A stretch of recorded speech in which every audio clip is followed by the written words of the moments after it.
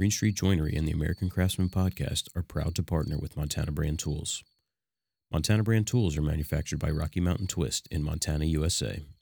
With numerous patents dating back to the invention of the hex shank system by our founders, we strive to produce accessories that add precision, flexibility, and efficiency to your toolkit. In addition to woodworking tools, we produce many high-quality cutting tools that are used by the aerospace, medical, automotive, and industrial markets. Our end product has a fit and finish that is beyond comparison. Montana Brand Tools are guaranteed for life to be free of defects in material and workmanship because we build these tools with pride and determination. For 10% off your order, visit montanabrandtools.com and use the coupon code American Craftsman. All right, welcome back, people. We're here, episode 22 now. Yeah, season 2, episode 22. And episode 1 of the Shaker period, one that seemed to have gotten the most interest. You know, people have expressed the most interest in the Shaker period. Yeah, I mean, I'm sure there's a lot of misconception. Which is the right word? I don't know if misperception is a word. Misconceptions. Yeah, about the Shakers and the design styles and stuff. How it sort of has become this generic kind of style. Anything Some with a flat ill-perceived ideas. The Shakers were some interesting folks. They remind me a little bit of like who have we spoken about? Pennsylvania Dutch. The Pennsylvania Dutch, yes. You know, the Puritans. And like a lot of early immigrants to the U.S., they were escaping religious persecution and just basically trying to seek new opportunities, a better life. Good luck doing that now. It's funny, you know, again, we always dip back into history. It's weird to think I'm a first-generation American. Like, my family... Not me. Yeah, that's right. I mean, we traced your family back to the Mayflower, didn't we? There are rumors about Mayflower blood, but definitely to at the least 1600s. The 1640s, yeah. So about nine generations. Yeah, my family didn't get here until in the 1920s. So it's weird to think of all these different changes, and that's exactly why my family got here. There was no economic opportunity where they came from in Sicily. Shit, they're lucky they got out in the 20s. That's right, because it was hitting the fan. Yeah. In the 30s, it was hitting the fan. Big time. It's still hitting the fan. Oh, yeah. And they came here, and it's funny. You ever see any of those PBS specials, the documentaries about the immigrants from that time period? Yeah. They're great. They're like, I'm not Italian, I'm American, and they're like total broken English, and they're out there sweeping. We all have grandmas that like swept the streets. It's so crazy. Yeah. And like when I was a teacher, we had some kids that wouldn't even stand for like the Pledge of Allegiance or anything. I say, oh, this is not my country. I'm like, okay. I mean, I'm not going to force you, but it's like that's quite a different attitude from where I grew up. Yeah. But the Shakers, let's start with the Shakers. They were ordinary people who chose to give up their families, their property, and worldly ties in order to know by daily experience the peaceable nature of Christ's kingdom. So they're a type of Christian.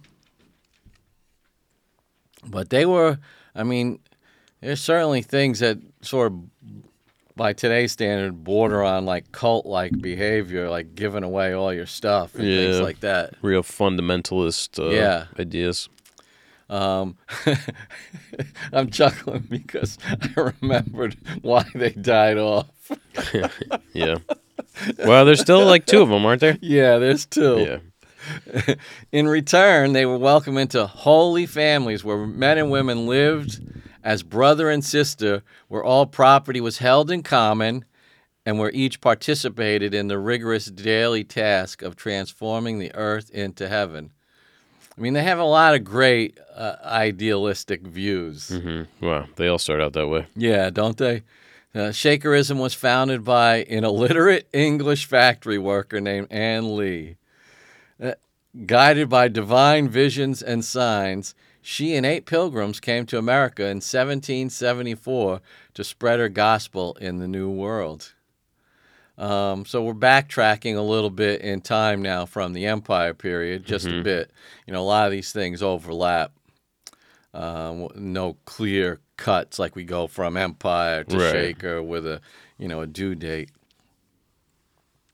I'm always surprised at how these things start.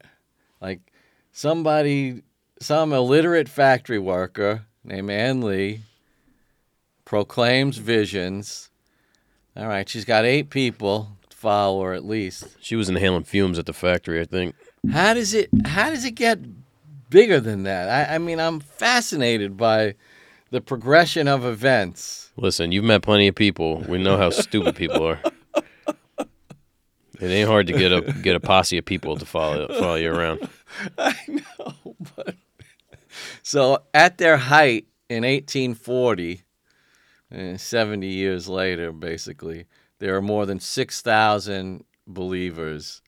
They lived in 19 communal villages from New England to Ohio and Kentucky. Wow. So that's the far west, Ohio and Kentucky, back then. Yeah. Tales of their peaceful and prosperous lives impressed the world's utopians. I mean, that was a thing, people like, Thoreau and Walden and all that stuff. But Shaker aspirations were divine, not social or material. As millennialists, they were unified in the belief that Christ had come again. I don't really understand what a millennialist is. Yeah.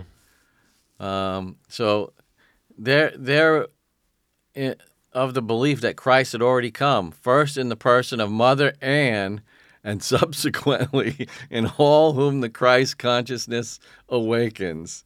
It was therefore the duty of each believer to live purely in the kingdom come and to strive for perfection in everything he or she did. Yeah, that's some... The plot thickens. Yeah.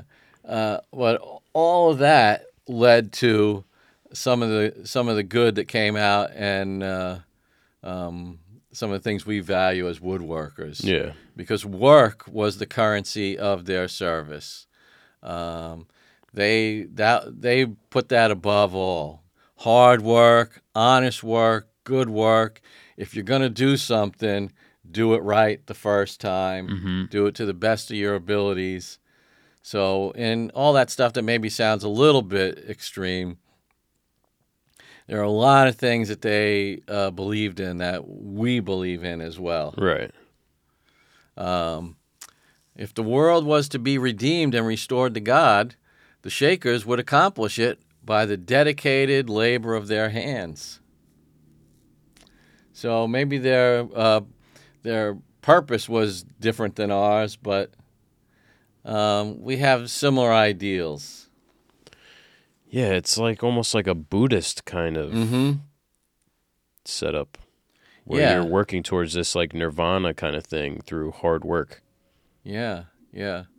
They believed that God dwelt in the details of their work and in the quality of their craftsmanship.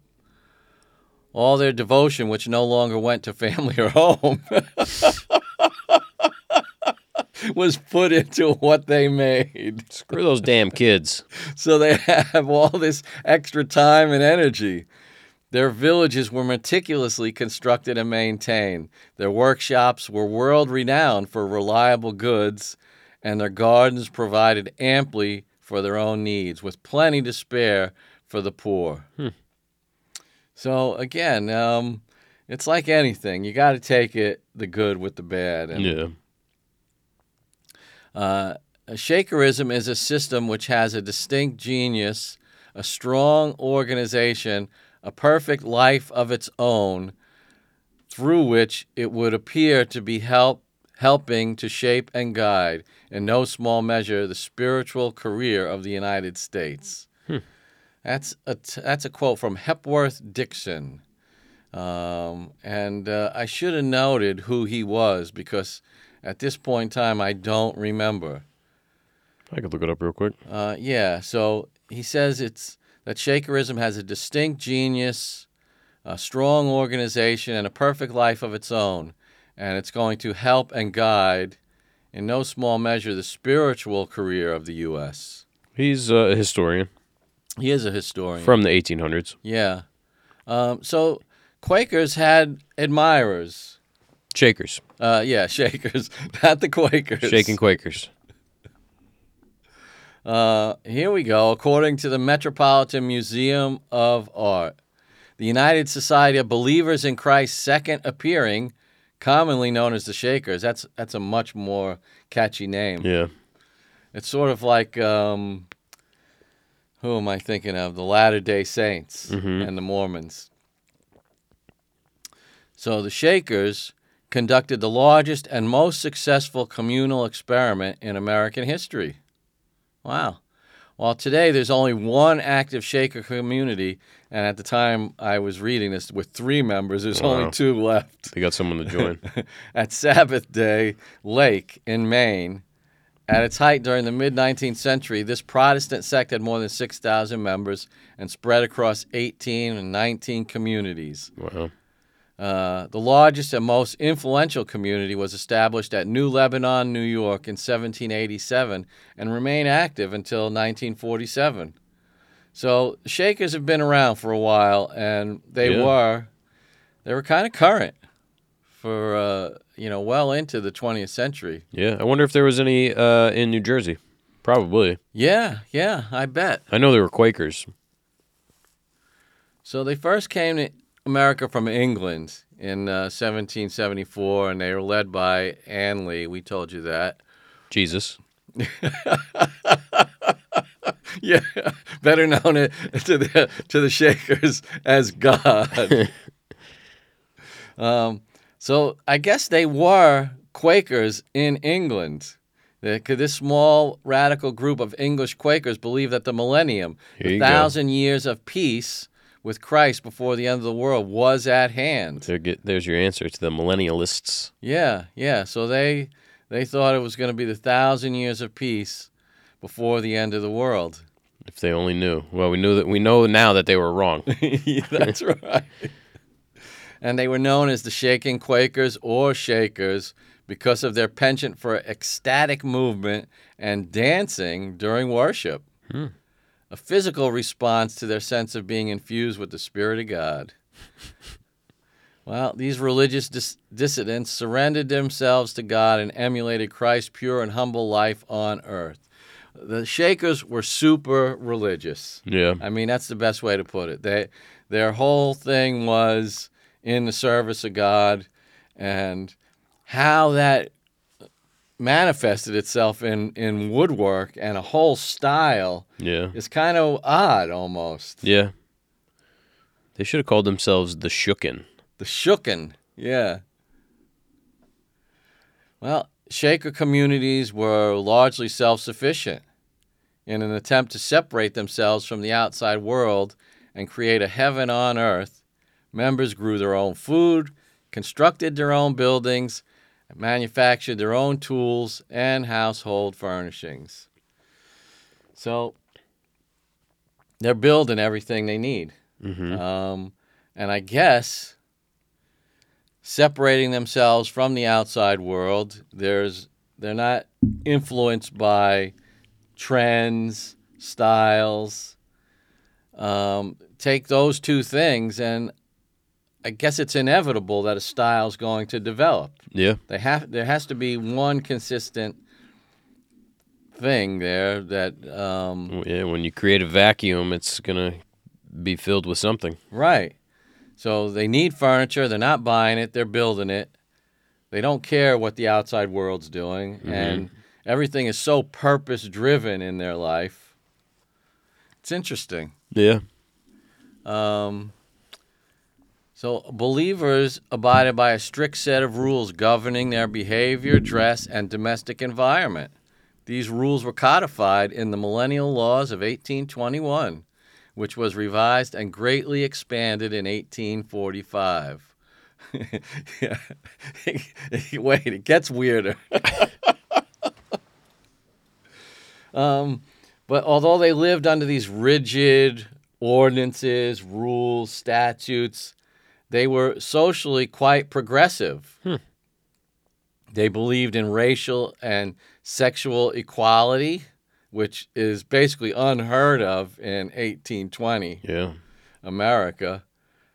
Pacifism, which they shared with the Quakers. Common property, communal living. And here we go. This is why they died.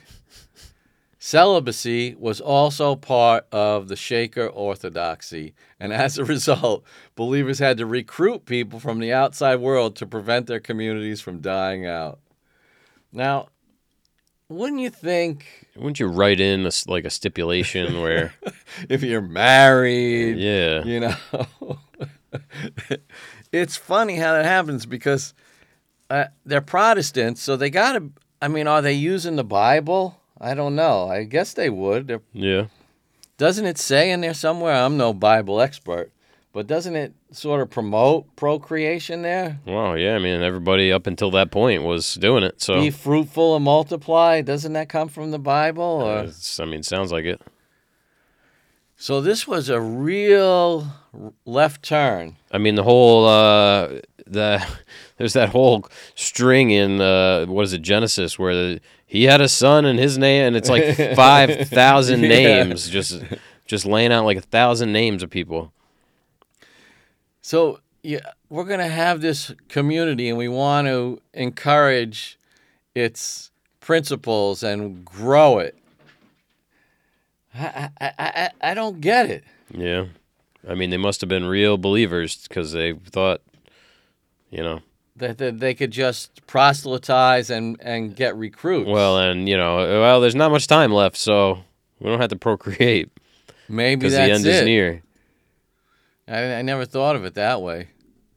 But they had some great guiding principles outside that sort of thing that anybody could attach themselves to. Honesty, utility, simplicity, and it found its expression in the various crafts that they did. Mm-hmm. Furniture boxes, textiles. It's all renowned for the minimalist design and, this is a great word, unstinting quality. Unstinting. I'm going to have to learn how to use that word more in my Don't be so obsequious. If somebody calls you obsequious, it's not a compliment. Even if you don't know what it means, if somebody says that to you, you could.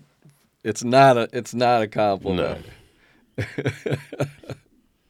But unstinting, that's a good one. Yeah. Rejecting excessive ornament because it ostensibly encouraged the sin of pride.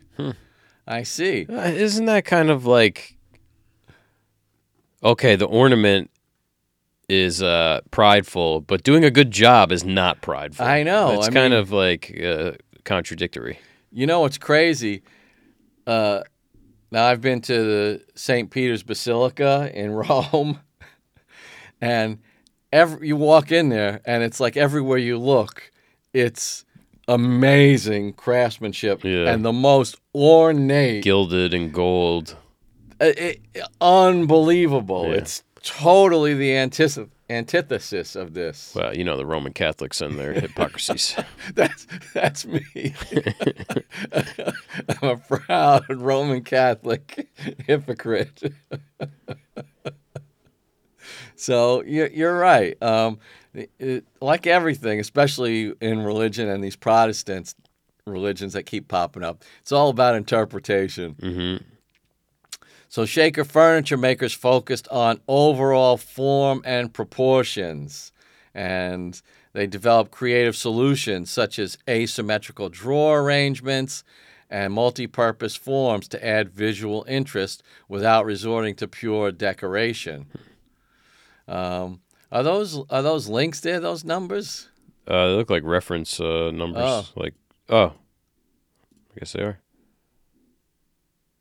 Yeah, there's the Shaker table. I guess. Sewing table, yeah. Yeah, it's classic, isn't it? Yeah. I mean, so we pulled up a link of what they call a sewing table. It kind of looks like a small chest of drawers. Yeah.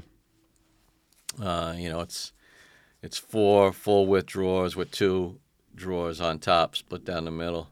Big overhangs. Yeah. The top is big. Let's see, we missed a couple up here. Oh, there's the classic Shaker box. Yep. These are from the Met. Yeah, I mean it's amazing that a small group like this, there's their the sampler for their needlework. Yeah, that's cool. Has stuff that's really so widely renowned and respected. And it's cool. Instead of like going for flash, they said, well, let's make the core of this thing look pleasing. Mm-hmm.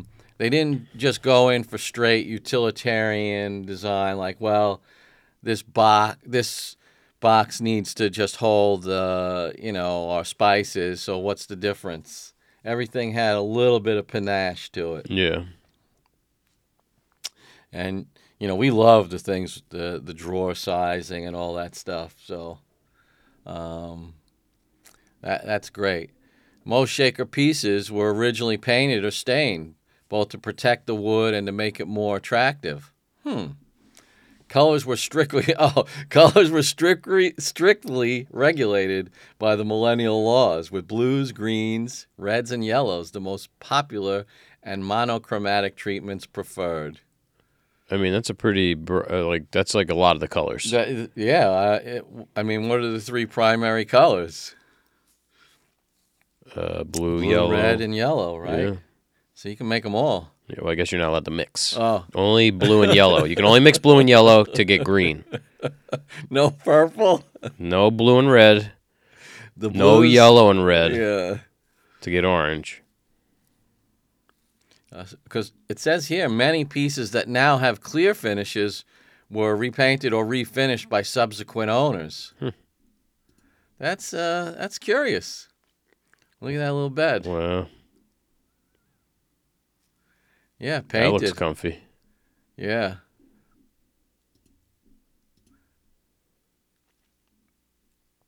Oh, yeah, there you go. That really reminds you of like a Quaker piece, doesn't it? Yeah. That looks very, colonial. Yep. Those bracket feet. Mm-hmm. This must be early stuff, because there we go. We're starting to get into the Shaker aesthetic there in their cupboard. That chest said 1835, I think. 1835 to 1875. Yeah. So not that early. No. You got to figure that That's 100 years after the inception of look, they've had it for so long, they have a black and white photo of it too. That the cabinet makers who joined plied their trade with what they knew as well. Yeah. So there's no way that the community could be devoid of all outside influence, especially if they have to keep recruiting. Yeah, that's the thing. Like, to become a Shaker, you have to be an outsider first. Yeah. It's a prerequisite, because you're not being born into it unless, maybe there's some Unless there's some little accident. hanky-panky on the side going on, and I then wonder. you getting shunned? Yeah. Yeah. I wonder. I can't remember if the Shakers are shunners. I'm confused with my Shakers and my Quakers now. I think the Quakers were definitely shunners. Yes. Yeah, the Quakers, that's what distinguished them from the Puritans, if I remember. Mm. You know, one of their big things, they were shunners. Yeah. Oh, look at this. I'm ahead of myself. The first generation of Shaker furniture makers were converts who'd previously worked in the outside world before joining the Shakers. Already familiar with the prevailing neoclassical fashion or rectilinear and attenuated forms and restrained ornamentation, they took these impulses even further, eliminating veneers, inlays, and carving. All right. I mean, we definitely see federal legs on that table. Yeah. Long, thin tapers. Mm-hmm. Sort of looks like a mishmash of design elements there, though, Yeah. right? Again, with the large overhang. Mm-hmm. Yeah, the top is so much bigger. Oh, the candle stand looks Yeah, like I mean, that's very classic. Yeah. Getting a little too curvaceous here. Yeah, for the, yeah. Has curved legs. They were big turners, though. No? Yeah. But yeah, their tops so far have been relatively big as far as the overhangs compared to what we're used to and have seen. So what are the Shaker tenets? They held that their manufacturer's goods should be honest in construction and appearance. Therefore, deceitful practices such as veneering and applied ornamentation were incompatible with Shaker beliefs. Man, harsh. And what would they think about veneered plywood Ooh. and particle board and all of today's manufacturing? You use MDF, you're going straight to hell. Oh, yeah. I know a couple of cabinet shop owners that are going straight to hell. MDF or otherwise. Yeah, that doesn't even include all the Shaker tenants they're breaking. Yeah, my God. Well, we know he's not getting laid, so that's not one of them. He might be a Shaker. Involuntarily. Yeah. I got the celibate part down. He's an incel. He's an incel. Yeah. Oh, God. we just veered off course. Well, what else is new? So the Shakers are an interesting group. They come over to America. They're not intending to be furniture makers. They're not intending to be drivers of fashion or style or anything near that. But somehow they do. Yeah. While other furniture makers use imported woods, such as mahogany and rosewood, Shakers use local American woods, pine, maple, cherry. In place of imported brass drawer pulls, they use the simple maple, well, it's usually maple or pine, turn knob. That's that mushroom round knob. Yep. Yeah, that's what you see, that these chests, the 6-drawer chest, that one's got a small top on it. Yeah. I wonder if that's maple or pine. It's definitely that golden. Oh, wait, we got an interactive zoom over here. That's definitely pine. Yeah. Overlay drawers with looks like a lamb's tongue maybe. OG sort of outside. We got a mitered molding around the top. Yep. A little unorthodox. I'll say. Pine doesn't move very much. No. And real simple base. Just a little trim molding around it. It just runs straight to the floor. You know, what's interesting, too, is these are the pieces that survive. Mm-hmm. When we're looking back, 150 years or more, where our examples are going to be of the pieces that somehow survived. Yeah. To support their community, Shakers sold surplus food and goods to outsiders. All right, so we're starting to see how their style kind of infiltrates. By the 1860s, chair making had become a staple industry of the New Lebanon community in New York. I think, it's the ladder back. Yeah. Yeah, with their turn posts, slat or ladder backs, and woven seats, shaker chairs were simplified versions of a centuries-old design that remained popular in part because the component parts were comparatively quick and easy to produce.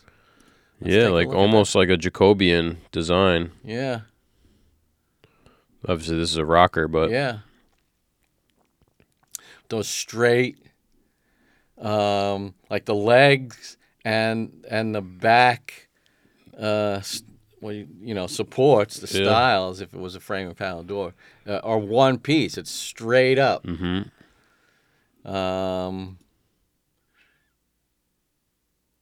They put a curve in the back slat to add a little bit of comfort. Mm-hmm. Woven seat, straight arms, Yeah. straight front legs. Small bit of turning on the bracing between Yeah. the legs. Some little, finials and stuff, Yeah, but nothing yeah. crazy. All very understated. When marketing their furniture, the Shakers trumpeted their attention to detail and quality in an era when mass-produced furniture was synonymous with shoddy construction. So, in our last episode, we were talking about Meeks, his factory, the Industrial Revolution in America, and the Shakers are sort of the precursor to the arts and crafts movement in that respect. Their shtick is, we make this stuff here by hand. Look at how much we put into it. This rocker is going to last you 100 years. Yeah, which, I don't know. Again, it sounds like it sort of goes against the idea of selflessness. Whereas the arts and crafts movement was very much about the self. Yes. The Shakers, at least in what they say, it was supposed to not be about the self. Mm-hmm. But I guess, it's hard to... Yeah. With any religious movement, we're going to find plenty of contradiction, aren't we? Yeah. I mean, they're trying to sort of create and live in this utopian society, but deal with the outside world. Mm-hmm. There's always going to have to be concessions there. Yeah. So this is pretty cool. The Shakers were constantly experimenting with labor-saving devices, and much of their furniture was made with the aid of circular saws, mortising machines, and steam-powered lathes. Using these power tools, Shaker furniture makers reinterpreted traditional forms with an emphasis on utility and simplicity. So in these ways, they are very progressive. Yeah. They're not... They must have been selling a lot of furniture to be able to afford the machinery, Yeah. That's another difference between the Quakers, who they sort of shunned the use of machinery and stuff like that. Yeah. At least some of them did. Here comes the trestle table mentioned. This is one of our very, very first podcast mentions, the trestle table. The Shakers modified the standard trestle table by moving the medial stretcher up from just above the floor to directly underneath the top. All right, I can picture that. So the long stretcher between the two trestles, it was typically down near the floor. Yep. The Shakers moved it up just underneath the top. On a functional level, this creates more leg room, avoids damage to the stretcher, while aesthetically, the open base made the table appear lighter and less cumbersome. And there it is. Yeah. That's very Shaker. Yeah, what do you think? It's okay. I kind of like it more towards where you could see it. Yeah. I guess it gets in the way, but if you have a narrow table. Right. That's the thing. These tables were much narrower than we think of with our modern tables. Yeah. Yeah, I mean, I'm probably going to catch some flack for saying this, and I'm probably in the minority, but I'm not a big fan of the shaker furniture. Mm-hmm. I'm just not. Yeah. There's certain things that I really like, but like you see how they have those breadboard ends on there? Yeah. They're too tiny for me. Yeah. I kind of like that about the top, Yeah. aesthetically. Functionality-wise, I can't say, I mean, hey, it looks awfully flat. Mm-hmm. But, yeah, I don't know. Like, those chests of drawers and stuff, Mm-hmm. I just can't get into it. The flat overlay Yeah. faces and stuff, it just doesn't do it for me. No. And it's a little too light for me a lot of times. Yeah. Yeah. So, they took, the standard trestle table, modified it. I guess purely for functional reasons. Yeah. And similarly, they developed these distinctive chairs with a low single slat back. That's interesting, which could slide under the dining table or hang on a wall peg when not in use. I mean, that's a big thing with the shakers. Yeah, we know all about that, the shaker Yeah. peg. Again, really, really straight. This is not something I could see like having in my house as part of my decor. Mm-hmm. It's more of like a novelty looking thing to me. Yeah. But the form is instantly recognizable. Mm-hmm. And you could see the crossover with like the Pennsylvania Dutch type stuff. Yes. It's almost like vernacular furniture. It's that simple. Mm-hmm. Yeah. It's so utilitarian that it's just stupid simple. Yeah. You think there were any converts from Quakers to Shakers? It's possible. I mean, somebody would have to. They wanted to use tools, but they had to give up sex.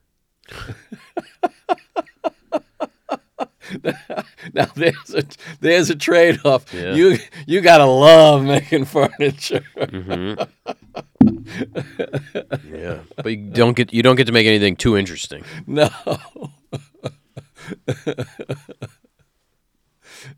So yeah, as this is another thing everybody probably knows. To maximize space, shaker case furniture was either built into the room itself or freestanding, designed to fit in specific areas. Look at that. See this I like. Yeah, the cupboard. Yeah. Yeah, it's got the frame and panel doors. Yeah. It's a little bit more interesting. It's got nice proportions. Mm-hmm.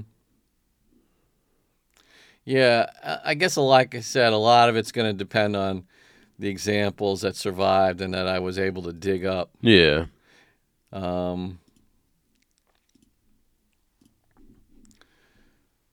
Yeah, I love the what would you call that, the tone and the what's the P word? I hate when I can't think of anything. P The word. patina Yeah. of these pieces. Yeah. To think that like maple or pine could get to that color. Mm-hmm. It's pretty cool. I mean, that richness. The Met has a lot of furniture. It does. I mean, it might be worth a trip. Yeah. We could have a hot dog at Gray's Papaya. What is this, Central Park? Yeah. Oh. Henry R. Luce Center for the Study of American Art. Yeah, where is it, man? Is it up on... I'm thinking of the Museum of Fifth Natural Avenue. History. Fifth Avenue. 77th. What's the cross street there? 60... What's that say? Oh, you're asking the wrong person. East 80th. Oh, it is up there. But it's on the other side of the park from in the Museum of Natural History. Yeah, that must be right there. Yeah. That's where we used to go for field trips. Yeah, I went there for one. I've never been to the Met, though. I don't think I have either. I mean, if I have, it's been so long. Mm-hmm. It might be worth a trip to get out there. Yeah. Is it same deal as the museum where you just do a donation? Yeah, or free Tuesdays. Buy tickets. Met Fifth Avenue. We have one in the cloisters, too, it says. Oh, yeah, the cloisters. Remember I was talking about the cloisters. $25 for... Why is it so small? Because it's on a 27-inch screen. $25 for adults. $17 for seniors. $12 for students. Free for members, patrons, and children under 12. I'm almost getting in for a senior discount now. Yeah. Flash my ARP card. Yeah, I think it's the first Tuesday of every month in New York. All the museums are free. Yeah, well, you don't want to go on that day. Everybody's going to be out. Yeah, I know. We'd rather pay the $25 and avoid people. Yeah. What day is it the most expensive? That's the day we're going to visit. Yep. All right, cool. Yeah, that'd be a cool trip. Where were we? We were talking about membership. Membership in Shaker communities declined steadily after the Civil War. The believers' ascetic lifestyle and fervent spirituality proved no match for the pull of modern life. And by the early 20th century, many Shaker communities had closed for the want of new members. Yeah, I mean, what do you expect? Yeah. Could you imagine, if you think about it, like, what's popular early 20th century, the roaring 20s. Yeah. I mean, people are drinking and partying, and it's a whole thing. Yeah. You know, gin joints and nightclubs. Loose women. Yeah, well, I mean, women are out doing their thing for the first time, probably. Can finally vote. So, man, that's a tough sell. Uh-oh. In the 1930s, Faith and Edward Deming Andrews recognized that the Shaker movement was disappearing from the historical record. Oh, this is good. So the Shakers probably weren't, like documenting their own lives. Right. So Faith and Edward Andrews, they recognized this, and they began to document the remaining communities. Largely through their efforts, Shaker culture and design became the subject of scholarly inquiry and museum exhibitions. Shaker furniture made for the outside world or rescued from newly closed communities became highly coveted by collectors. Almost like you said, like vernacular furniture, like folk art in a way, right? Yeah. So what else does Shakers believe? They wanted to apply harmony and order to every aspect of their daily life, as they put it. And I had to look this up a couple of times to try and get this. Maybe you can understand it better than I did.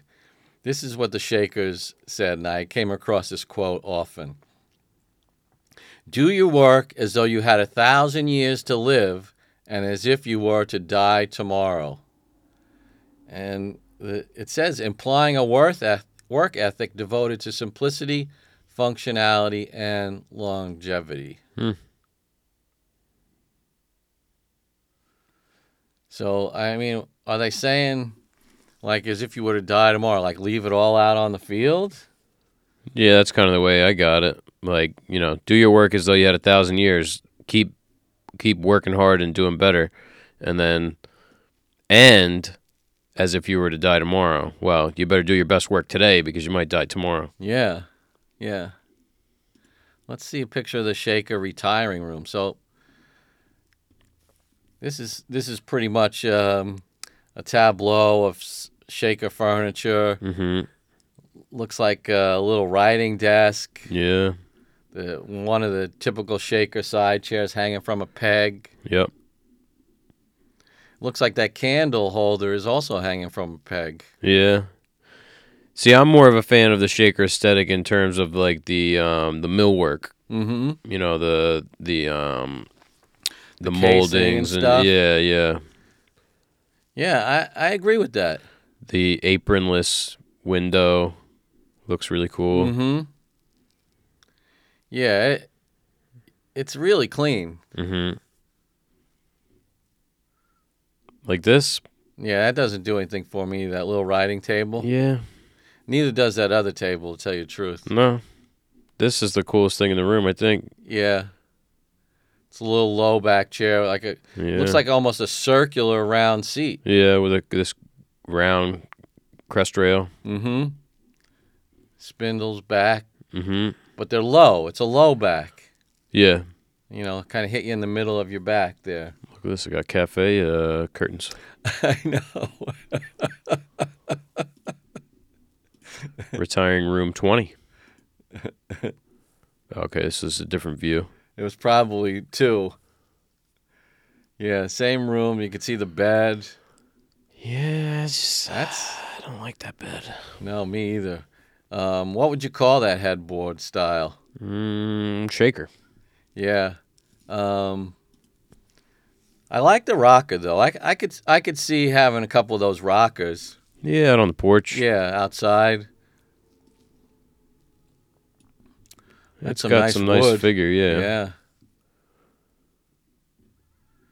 Like fiddleback. Right. Man, it must be almost lunchtime. I heard that from over here. Yeah, did you? Yeah. Yeah, that was my stomach. Yeah, we're tuned in to the 12 o'clock lunchtime around here. I mean, At least I am. Jeff doesn't partake. No, this candlestick table, I kind of like that. Yeah. I like the shape of this right here. Yeah, I wouldn't call that necessarily shaker. We've seen that design in other Definitely federal. yeah. Right? That bed is kind of ugly. These club feet it's got. Yeah. And the proportions are it's like, yeah, they slept alone for sure. Look at the size of that bed. Yeah, there's no hanky-panky going on in that thing. Oh, Definitely not. Looks like a child's bed. So what is Shaker furniture?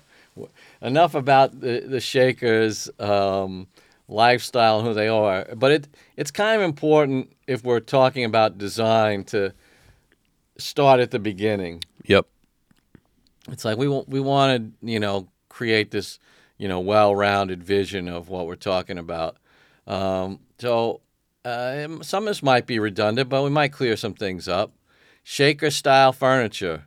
It's simple and clean, functional, practical, minimalist, and at times elegant.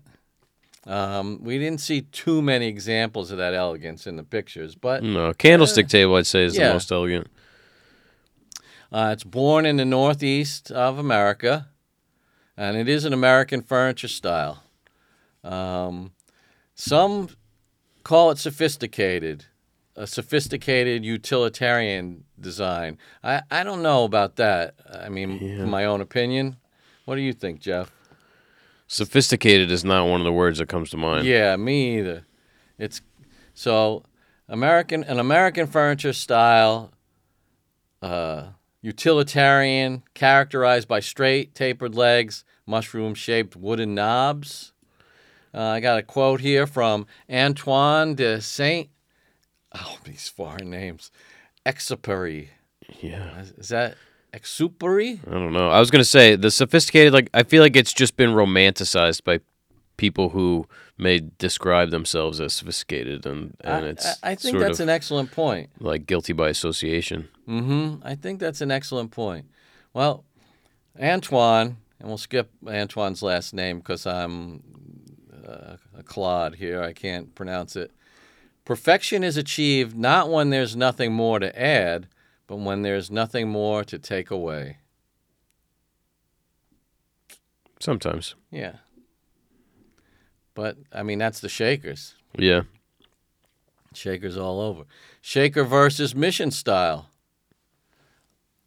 They've kind of become one and the same in our generic furniture terms. I mean, there's definite differences in where they start and everything. Mm-hmm. Shaken and Mission furniture are often associated because both styles have been adopted by traditional furniture craftsmen like us. The Amish are often cited as the source of both design philosophies, although that's not true in either case. Yeah, we know that. We do now.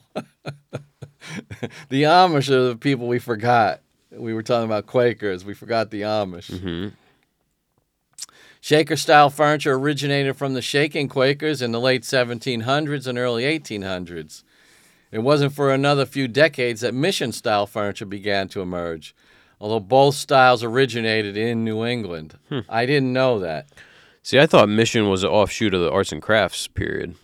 Yeah, Mission was, I always thought it was influenced by the Western missions. Mm-hmm. I thought it was, the story that I read was that there was a company selling, basically they were selling Stickley ripoffs, and they thought it looked like the furniture that was in the Western missions, and they called it mission furniture, but that must might be true. Complete BS. I mean, I don't know. That's the thing, we might learn a little bit more as we go along. Yeah. While both Shaker and Mission-style furniture share some basic characteristics, here are a few differences worth noting. Shaker, tapers, graduated drawers, plain wood, wooden pulls. Mission, parallel slats, exposed joinery, darker stains, and leather. I don't know if those are definitive. I can recall, though, that looking at 3 or 4 sources, they seem to be citing the same stuff. I don't know if that was just laziness on their part, and that's why I couldn't find anything different. Let's see. This is what Wikipedia says. Mission furniture is a style of furniture that originated in the late 19th century, so late 1800s. Traces its origins to a chair made by A.J. Forbes around 1894 for San Francisco's Swedenborgian Church. Oh, yeah, Swedenborgian Church. That's still around in San Francisco. Wow. Term mission furniture was first popularized by Joseph P. McHugh of New York, a furniture manufacturer and retailer who copied these chairs and offered a line of stylistically related furnishings by 1898. The word mission references the Spanish missions throughout colonial California. Though the design of most mission-style furniture owed little to the original furnishings of these missions, the style became increasingly popular following the 1901 Pan American Exposition in Buffalo. The style was popularly associated with the American arts and crafts movement. There you go. And the first reference picture, Gustav Stickley, drop front desk, circa 1903, Brooklyn Museum. Nice. So it was somebody ripped off a design that was in a mission, and they called it mission furniture. Popularized by a New Yorker. Yeah. Well, yeah, and the influential people and companies. Gustav Stickley, L&JG Stickley, Stickley Brothers, Charles Limbert, Grand Rapids Bookcase and Chair Company, which I think we mentioned them. Weren't they associated with Stickley somehow? Yeah. The Shop of the Crafters and Ford Johnson. That's great. I mean, like, Mission is... I don't see any... I shouldn't say I don't see any. It's a far cry from Shaker. Oh, yeah, yeah. But it's funny, like the Shaker door, people talk about like, oh, I'm getting a Shaker-style kitchen. A lot of people also call that Mission style. Yeah. Like that. The flat panel. Yeah. Yeah, you're right. I mean... that's it. That's all we got. Yeah, that's it for the intro to the Shaken Quakers, the Shookin'. So I hope you've enjoyed that episode and that little historical narrative on the Shakers. Yeah, I'm gonna call this episode Shaken, not Stirred. Shaken, not stirred. I like that. Yeah. That's it. Now, if I can remember that when I put it up next week. I'm hungry. Next week for us. This week for you. Yeah. If you're listening to this, it's already up. Yeah. Next week is going to be notable Shakers and their contributions. Yeah. Well, folks, we'll leave you with that. Thanks for tuning in. Yeah. We'll see you next week. Season 2, episode 23.